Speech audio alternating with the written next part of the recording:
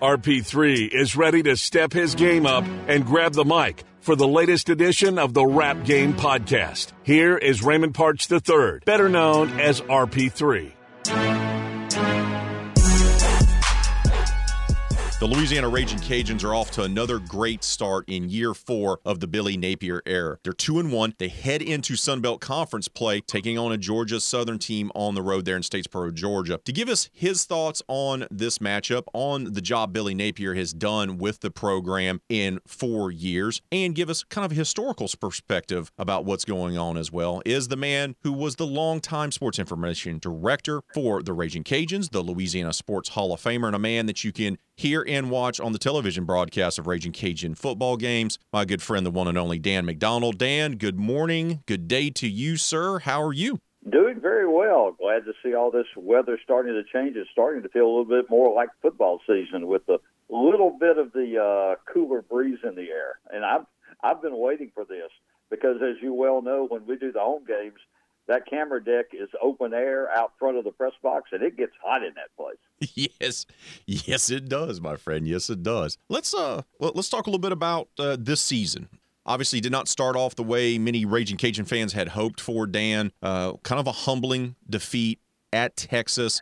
They get a win against Nicholls, but a lot of things did not go right in that ball game. They looked more like the team, not only from last year, but really the team from 2019 in that win against Ohio. What do you make of what you've seen from the Cajuns so far? Well, it sort of reminded me of last year because obviously last year you had a very special year as far as just the one loss and so forth, and that one loss came on a last-second field goal when your team is pretty much limited by COVID. But you know, there were a lot of games that they didn't run away and hide from a lot of people. I mean, they played a lot of close games during the year, a lot of one-possession games, as they say in basketball. The Nicholls game didn't surprise me like that. You know, I knew the Texas game was going to be a tough test. I think that everybody pretty much thought that if you're 2-1, excuse me, if you're 2-1 at this point, you know, that's probably where a lot of people expected you to be. I think you're right. The Ohio game, I still don't know how good Ohio is, and I really, to be honest, I don't know how good anybody in the Mid-American Conference is this year.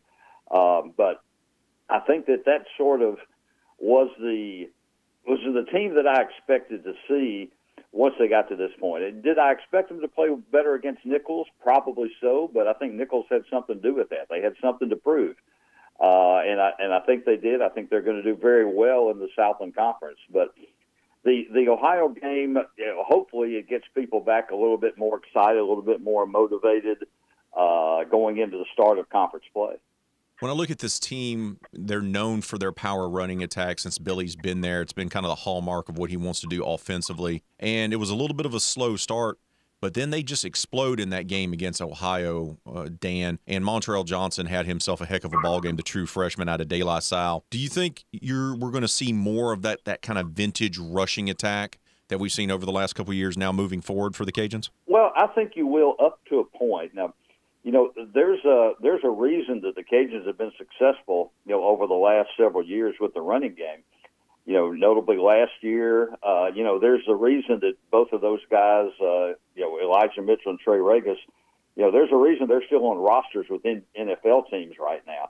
And there's a reason that there are 4 Cajun running backs from the last decade that are, you know, active on NFL rosters. I mean, they have been able to have guys back there that have been pretty special. You know, do the guys that are there now, do they have that same kind of capability? They do. But they're also very young. I mean, they're starting, you know, 2 of their top 3 are first-time freshmen in the backfield. It's going to take them a while. Now, the Ohio game, obviously, they showed flashes of what they're capable of being. But, again, I think, you know, school is still out on how good Ohio is. I think that, you know, they're going to face some more pretty stiff tests as far as people who are able to slow down the running game if they really wanted to. Nicholls probably gave a good, you know, they gave people a pretty good primer on how that's done. You stack up the box and you dare them to throw it. Fortunately for the Cajuns, Levi Lewis was up to the task in that game, and he threw it all over the ballpark with a lot of a lot of success. So it's you're damned if you do and damned if you don't. I still think the way to defend this team is to stack up the box and try to force them into the throwing game. But they're going to see a lot of that this year. But I think that the running backs that they have now, they've got the potential to be just as much of a threat as those guys as they've had in the past. They just need a little time, and that's a good thing about the season being 4 months long. They do have time. Last year they didn't have a number one guy. They had a bunch of guys that had moments. And then this year, it seemingly is the same way, even though John Stevens Jr. seems to be a big red zone target now in the last couple games. Can they keep winning games and take that next step without a true old-fashioned number one wide receiver? I think they can. I think that there are some NFL clubs that if you asked who their number one guy was, they might be hard pressed to give you an answer. A lot of them it's obvious, but some of them you really can't. And I think that's sort of a misnomer. I think sometimes if you can slow down the number one guy, you can slow down the passing offense. They do have a lot of targets. They've got a lot of very capable targets, and they've got guys who are very different type receivers. And it just depends. I think that if there's somebody that if they've got some mismatches, which I think they did against Ohio, I think they will be able to do that several times against a lot of the Sun Belt teams that have shown in the past that they've been susceptible to the passing game. I think you can very easily get by without having somebody that you automatically say, oh, that's our number one target. Now, will somebody probably step forward? I think so, that they will. Somebody is going to lead this team in receiving. I mean, that's just a statistical fact. There's going to be somebody who's going to wind up with more catches than anybody else. That's just going to happen like that. But I still think that this team is going to have a lot of people involved in the passing game. I think it was 13 different players that caught passes against Ohio the other night. Yeah. I think that's I think you're going to see more of that than you see them go after the same target over and over in the same game. And we'll sort of see how is the popular stat now, how the targets go as the season goes along. But I think they can be successful without saying, here's our number one, and here's the guy we're going to go to, when we absolutely have it. I think they have several go-to receivers. Dan, I want to get your perspective on this because we just all assumed with them having 8 super seniors come back, those guys that were taking advantage of the extra year of eligibility granted by the NCAA due to the COVID-19 pandemic, and having 20 of 22 starters back, that it would be simple, that this team was going to be such a veteran team. They add the transfers, and that it wouldn't be an issue, and that they would just come out and just be gelled and ready to go. And it reminded me a little bit early on of what we saw with the softball team, because the softball team had the same thing where they had all those seniors coming back, and they had some of the new players. They had all this experience and all this talent, and it took them a while to kind of get into a rhythm. It took them a while to kind of find their mojo, so to speak. Is that how you're seeing the football team as well? Well, it sounds like coach speak when you say that every year is a different year, but it really is. It doesn't take a lot of individuals being gone and a lot of new individuals coming in to sort of put you in a situation where you have to start finding yourself a little bit. And I think that's what, this team has done, and it's not like they've played bad. I don't think that they have. They didn't play up to their capabilities at Texas. I don't know if they have played fully up to their capabilities. It would have been a much closer game, obviously. I'm not going to say right now they didn't play up to their capabilities against Nicholls, because I still think Nicholls had a lot to do with that. Ohio, I think they probably played their best overall game so far. And I think that'll continue. I think that, the advantage of having seniors, and you mentioned the super seniors, and, that sounds good, but other teams have the same situation. Right. Two of the 3 teams that they've played already this year have 10 or more of guys that got the extra year and were taking advantage of it. So, it sounds good numbers-wise, and obviously the numbers of returning starters is just off the charts. That doesn't happen an awful lot. But, even with that, it takes a while. Those same 11 that you start on offense and same 11 you start on defense, they don't play every snap. There are guys constantly coming in and out, and even more so this year because I think there's a big emphasis this year on keeping guys fresh. I think they did that last year. I think they're doing it even more this year from what I can sort of see and sort of look at to try to keep them fresh toward the end of the year when they really, really matter. Do I think that they're already looking forward to, trying to be as healthy and fresh and ready to go as they can when they play a conference championship game? They won't say that because you always go with the one at a time. Next game's the most important.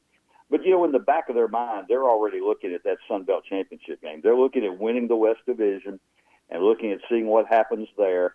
And I don't think there's any question that if they get to that point, they're going to have something to prove. And I think that they're going to be, barring any major injuries, I think that they're going to be a better physical team, a team that's more ready to play a championship game probably than, any they've had in the past. I think they were in that shape last year and obviously did not get a chance to do that. But I think that they will be again this year. And I think that's all part of it is trying to keep the team, not necessarily focused on what's going to happen tomorrow, although that's important, focus on what's going to happen next month from now, the following month from now. I think that that's very much in the back of everybody's mind. When Billy Napier was hired, you and I were both at the press conference there held inside the Cajun Dome. And, he talked about culture. And, we've heard this a ton, right, over our years covering teams. We hear coaches and coach speak. But it sure does seem like he's been immensely successful in establishing the culture that he's wanted to here at UL with the Raging Cajuns. The guys buy into it, whether that's recruits or coaches or whoever it might be. What do you think is the secrets to his success in his 3+ years now at the helm? Number one, he learned from the best. And however you feel, positive or negative about Nick Saban, you can't argue with what he's done as far as being successful on the field with national championships and so forth. And that's also a program that you never see getting in any trouble. You don't see the things that happen to a lot of other programs, guys that, wind up getting arrested and so forth. For the most part, you don't see that, at an Alabama. And, and that's all part of, what is popularly termed now the culture of the program. And I think that Billy Napier, sees that, he buys into it. And I think that the players see that he buys in, so they buy in. I think that not only is he a very sharp football coach as far as, as an offensive mind, he also sort of lets his guys, coach themselves. Yeah, I think he puts a lot of he is confident in his guys that they will do the right thing. And I think that the guys see that, and they see that if they do the right thing, they've already seen the success that they can have over the last couple of years. I don't know where they rank, but it's in the top 10 as far as the overall team record over the last 3 seasons, as far as all the teams in the country. And that's not by accident. I think that he has brought that kind of, attitude, and I use the term winning attitude, and I don't just mean scoring more points on the scoreboard. I think it means, guys that sort of, they feel like if they do the right thing, they know they're going to win. It's not an if they're going to win. They know they're going to win, and all they have to do is sort of do, what they've been coached up and what they've been preached at to do. And I think the success shows itself. I do think that sometimes, because I've been around this program for a long time, that there's some, I think there are a lot of people that are a little spoiled, to be quite honest. I can remember a time when nobody even dreamed about going to a bowl game. Nobody dreamed about, winning double-figure games within a season. And that hadn't been that long ago. Mark Hudspeth brought a sort of a different look to the program. He was probably the guy that program needed at the time, a guy that, that was a motivator and a guy that was, he was a cheerleader for his program. He was a salesman. They needed that. He was a salesman. Yeah. He was exactly that. He sold a product. He sold it to people, and people bought into it, and they saw the success. I think when Billy Napier came, he was exactly the kind of guy they needed at the time. He was not the flamboyant guy. He was a guy who said, well, here's how we're going to do our program, and here's what we're going to do to make it work. And another key thing that, doesn't get talked about a lot, it is the fact that, the university and the athletic administration opened up the pocketbook a lot. And we can say all we want, but the more finances and the more things you have, the more things you can do. And they have and when I say facilities, I'm not talking about the physical facilities. I'm talking about they've got a lot more personnel than they used to have. And you can do a lot more if you've got more personnel and you've got more financial support behind you. They have really opened up the pocketbooks, and that's enabled them to be successful. It was long overdue for that to happen. But if you're going to be successful in college athletics these days, you've got to have that. And I think they've proven that. Billy Napier comes in, and there's no problems off the field. They're winning ball games. He's recruiting his own backyard. He's recruiting the state of Louisiana. They're competing for conference championships. They were co-conference champions last year. Why doesn't an area with over 100,000 people in it come out and show out for Raging Cajun football games? Well, you say that the Nichols crowd was a pretty good crowd. I mean, let's be honest, should have been more. That's fair. I am really, and I probably will get some flack for this, and some people will probably say something, but people who want this program to be successful don't do what they need to do for it to be successful. People need to come out in droves for this program. If you compare it where it is now to where this program was, let's say 15 years ago. 10 years ago, they were starting to get it going and so forth. I don't understand why people don't come out.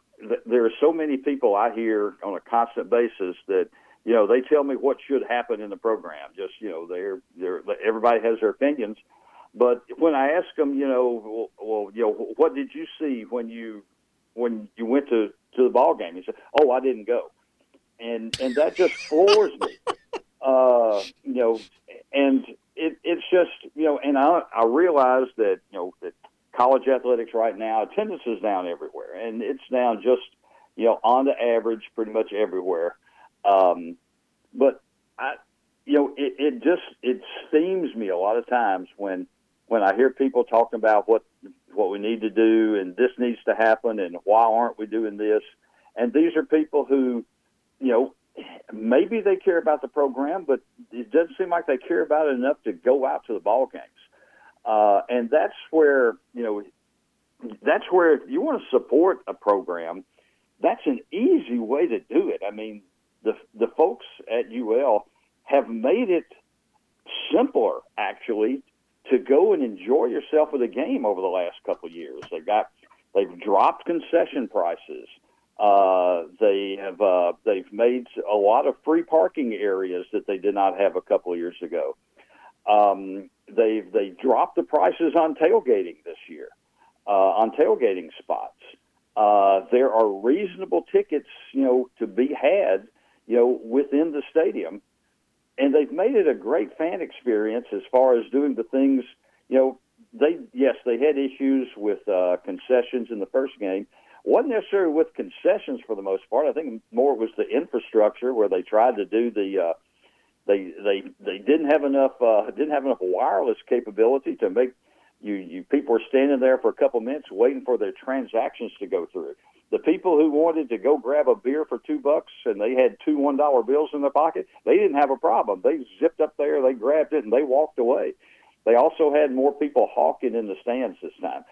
Little things like that. They've made it where you can have a very good fan experience.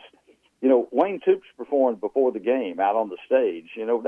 That's free entertainment. You're not just getting that one ticket. You're getting a lot of other entertainment for the weekend. And to me, I don't see why people don't take advantage of it. And we're talking football now, but I see it pretty much across the board. I see it in a lot of other sports. And, you can only do so much to try to get people to come out to your games before you just start throwing your hands up and say, what else can we do? I think the people at UL have done the things that they needed to do, and people just need to respond. People need to come out and go to games. They need to buy season tickets. And here's the other thing, Dan, is, one of the bigger things is, well, the conference schedule, playing Texas State or, playing ULM, even though that's an old rival, that's a bad comparison. But like, so, playing Texas State or Troy really doesn't move the needle, right? Okay, they need to be in a better conference. Okay, let's say I agree with that. Great. How are the Cajuns going to get into a better conference, a more high-profile conference, if they struggle with attendance? You understand what I'm saying? Like, Lafayette's not a huge media market, so it's not like a conference is going to go, oh, well, we got Acadiana in the back pocket. Let's go there. Attendance is going to be part of that. Facilities are going to be part of that. And Dr. Maggard and the president and everyone's doing a nice job with upgrading the facilities. Our Lady of Lourdes obviously giving a huge donation, the biggest gift in program history. But if you don't draw fans, how are you going to get into those bigger conferences? They don't draw as many as Louisiana Tech and Southern Miss. How can you expect to get to Conference USA or the American if you're not drawing enough fans? Well, for one, if people don't think that conferences don't look at that, you're deluding yourself. They look at the support you have. They look at the financial basis you have within your program. They're going to, if another conference is looking at a school, one of the first things they look at is their financial situation and what their budget is and how much support they get from the university and how much support they get from their fan base. That's one of the first things that they absolutely look at. And you talk about conference affiliation, you talk about a lot of different things. A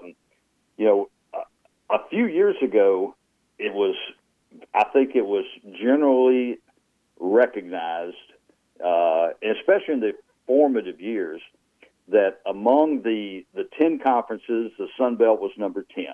As far as, and probably should have been. It was a brand new conference and had some teams that were not proven on the FBS level. Anybody who looks at it with any kind of balanced view will tell you that that's not the case anymore. This league is in my opinion, this league's better than the MAC.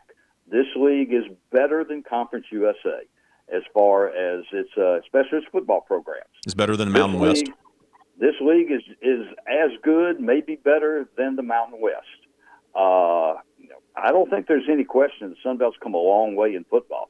Now, the American, they did have some teams that sort of had some breakout seasons, but some of those teams are gone now or are in the process of leaving. Yeah, going to the Big 12. What is left in the American? I'm not sure that is I don't think that's really the teams that are in the American. The teams that are at the upper half of the Sun Belt are just as good, if not better, than the teams that are left, I think, in the American Conference. Now, I think that we're a long way from being through with all this jumping around. I talked to a friend of mine over the past weekend who follows and works closely with the Louisiana Tech program, and he said that there's some conversations going on there. They were very concerned when they started hearing all these rumors and so forth that the American Conference is looking at the Louisiana program. I don't know if that's the case. I don't know if that's happening. It probably isn't. I don't think they're at that point yet from either side. But just it's in the conversation, and I think we're a long way from being through with all this conference jumping around. But this team and this program, this athletic program overall, has positioned itself where opportunities come along. They're in a position to take advantage of those opportunities. But I think you have to be careful because, is it any better? If Conference USA calls you tomorrow, I don't think that's any better than what you have right now. I would agree. If the American called you tomorrow, I think you have to sit back and really think if it's a good move to do something like that. There are an awful lot of circumstances and, an awful lot of issues that need to be cleared up before you make a move like that. And I'm not saying that's going to happen. I think that they're very happy right now with the way they're situated in the Sun Belt. It's got the travel partners. It's got a lot of things going for it right now. It's well set up. Obviously, there are things that can be done better, but I think that they're still set up for success. They had success in football last year and some other sports. I think they're still set up for that. But do I expect some changes over the next few years? I think that there will be major changes in how some conference alignments go. But the good thing is I think now they're better set and they're more ready to make whatever move happens. If there are any moves that happen, I think they're more ready for it right now than maybe they've ever been. Dan, you've been involved with this program and this university for decades, coming down from North Louisiana, where you were born and raised and went to college at Northwestern State. And you mean you can still hear my redneck accent? Yes, sir. You still sound like, which, by the way, is a miracle in itself that you've lived in this portion of the state for as long as you have, and yet you still sound like you're from North Louisiana. I don't know how you do it. It's impressive. Well, I guess I'll have to use my broadcast voice a little bit more. You've covered this team a long time. You've been involved with it as the longtime sports information director, Hall of Fame career there, then as a prolific writer for the Daily Advertiser and others as a reporter, and obviously you do the broadcast now. My question to you is this: how far do you think the athletic programs here have come along the way since you've been involved with them? I don't think anybody that was on that athletic staff in 1980 when I got here would have envisioned anything like what's going on here. And part of it was because, that staff is pretty small. I think we had 40 people, full-time employees, working in the athletic department when I got here. And I think last time I counted, it was well over 120 here right now. And that's another example of, being able to provide resources and more funding from outside, more funding from the university, and more funding from outside through the foundation and through ticket sales and so forth.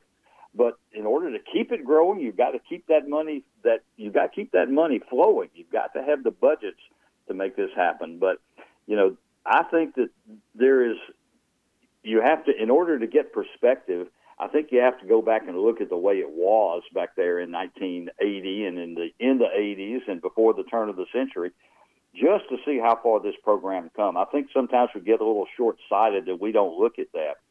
And I think people who complain about things that maybe aren't the way that they envision that they should be, they need to go back and look and see how it was 15, 20 years ago, even more than that. And I think you'll feel a little better about yourself if you're a Cajun fan if you start thinking about how far this program's come. It's amazing, and it's just I look around sometimes at facilities. I look at that athletic performance center that's there, and I think this doesn't belong here. This belongs at a Power 5 institution. I look at that beautiful new baseball field. And think how I remember the original Moore Field that I first walked into. And you can just go on and on with that. And sometimes you have to just sit back and think how things have changed. Now, are there things that still need to be done? Obviously, there are. The coming expansion to the stadium for Our Lady of Lourdes, the facility there. Is going to be a great thing. That's the one biggest need, I think, right now as far as facilities. But, when that gets here, then you'll be able to look at, okay, what's next? You constantly have to be doing that. I think they have constantly improved the program over the last 4 decades. And, the challenge is to keep doing that. And to keep doing that, I keep going back to it, you got to have support. And they are getting support right now. They just need a lot more. You covered the likes of Jake Delhomme, Brian Mitchell, Brandon Stokely, Charles Peanut Tillman, Ike Taylor, Terrence Broadway, Orlando Thomas, some of the greatest players in program history for football you covered. You wrote stories about, you saw them firsthand. Can you give me a guy who was absolutely just the best player, in your opinion, for all the guys that you covered over the years? Well, I get asked that a lot, and it's very difficult. But the first guy I think of, because I thought he was a transitional player, was Brian Mitchell. I thought he was ahead of his time. If he played today in the era of the RPO, the run-pass option, he wouldn't have been in the NFL as a kick returner. He would have been Patrick Mahomes. He would have been Kyler Murray. He would have been, that level of player, if that had been popular then. Even college teams didn't do that. College teams had to prepare for him differently than they prepared for anybody else. I think he was a transitional type player, and I would have loved to have seen him play in an era where his supporting cast was what the program has right now. And there are a lot of, you mentioned all those great players that have come through here, and every one of them, was a player who made such a huge impact. But I think what he was able to do at that time, and in that time, not just in this program, but at that time in college football, was just different. It was spectacular. You were on your edge of your seat, waiting for something to happen, and a lot of times it did. And I think that's what sort of puts him maybe one little quarter of a notch or an eighth of a notch above anybody else that I've had the pleasure to watch. What was the favorite game you ever covered that's not the win over Texas A&M? If you're talking football, yes, it might be the long ago, almost forgotten win over ULM on homecoming when the Cajuns were down 26-0 at halftime, and a whole lot of cars were filing out of the parking lot at Cajun Field. I walked outside the press box. I saw cars leaving in droves, and they came back and scored 40 points in the second half. And Lynn Amity was the offensive coordinator, and it was like he just waved a magic wand, and everything that he called worked better than he even imagined. I watched a friend of mine, and I hope he doesn't get offended, but a slow quarterback named Dwight Prudhomme go 60 yards up the middle, and nobody touched him to score a touchdown. And when that happened, you thought, well, anything can happen tonight, and anything did. They ended up winning that game, I think, 40-26, and it just stands out in my memory for the way things turned around. Now, if you're talking something besides football, I'll go with the baseball team going to South Carolina and winning in the Super Regional and going to the College World Series, because that's something that nobody outside the Cajun program ever expected. Yeah, and that was obviously a landmark event in Raging Cajuns history. We'll wrap it up with this, Dan. You've spent so much time over the years covering this team. You already inducted into the Louisiana Sports Hall of Fame. You're inducted into the Sports Information Directors Hall of Fame. You're highly regarded as one of the best sports journalists ever. You don't have to do. That just means you're old. That just means you're old. That only means you're old. You've been around for too long. You don't have to do what you do, right? I mean, you could. You and Mary Beth, you guys have a great life, and you don't have to do what you're doing. Yet here you are, still out there, still covering games, calling games. Even when you're not on the call, you're there scouting, you're there practicing, you're there preparing. Why do you still have such a passion for this and this in this job and for this program, this university? Because it's fun. I mean, when it gets right down to it, sports is supposed to be fun, and it still is to me. It is my way to stay involved, my way to stay around it. Having the chance over the last few years to do all the ESPN Plus broadcasts. I mean, just did one last night for volleyball and had a great time doing it. It's an opportunity to stay around the coaches and the student athletes, who I think are some of the sharpest and most motivated people that I know. I go back to what Terry McCauley said this year at the Louisiana Sports Hall of Fame induction. And, famous referee, maybe the best NFL referee that's ever been. He says that, there's not, he catch a lot of flack during games from coaches and players, but he said that, there's not more than a handful of people throughout the whole NFL, coaches, players, everybody, that I wouldn't mind having as neighbors. And I sort of thought about that, and I said, you're right. People that are involved in athletics are always, if they're successful, they're highly motivated, they're highly intelligent, and they enjoy what they're doing. And that's what I do. I enjoy what I'm doing. I enjoy being around people like that, and there are an awful lot of them in the sports and in the athletic world, and it makes it fun. I hope I can keep doing this for a while. I certainly hope I can. Well, you set the standard, my friend. You really have. I know you don't like hearing that, but you really do set the standard, and I appreciate you making out the time joining me here on the podcast. I'll get you out of here with this last question. Billy Napier had that great little quote on television against Ohio about that fourth down. Scared money don't make money. It was very kind of a funny little moment from Coach. They're going to make T-shirts for the students to wear during the next game at App State. My question to you is, Bud, if we get our hands on one of those shirts for you, would you wear it? Oh, I'll put it on for the broadcast. If they get a camera on me, I'll put it on because he's exactly right. I don't care if you're talking about, football or athletics or, whatever you're doing. If you're designing buildings or doing something creative or you're a part of the space program, he's right. Scared money doesn't make money.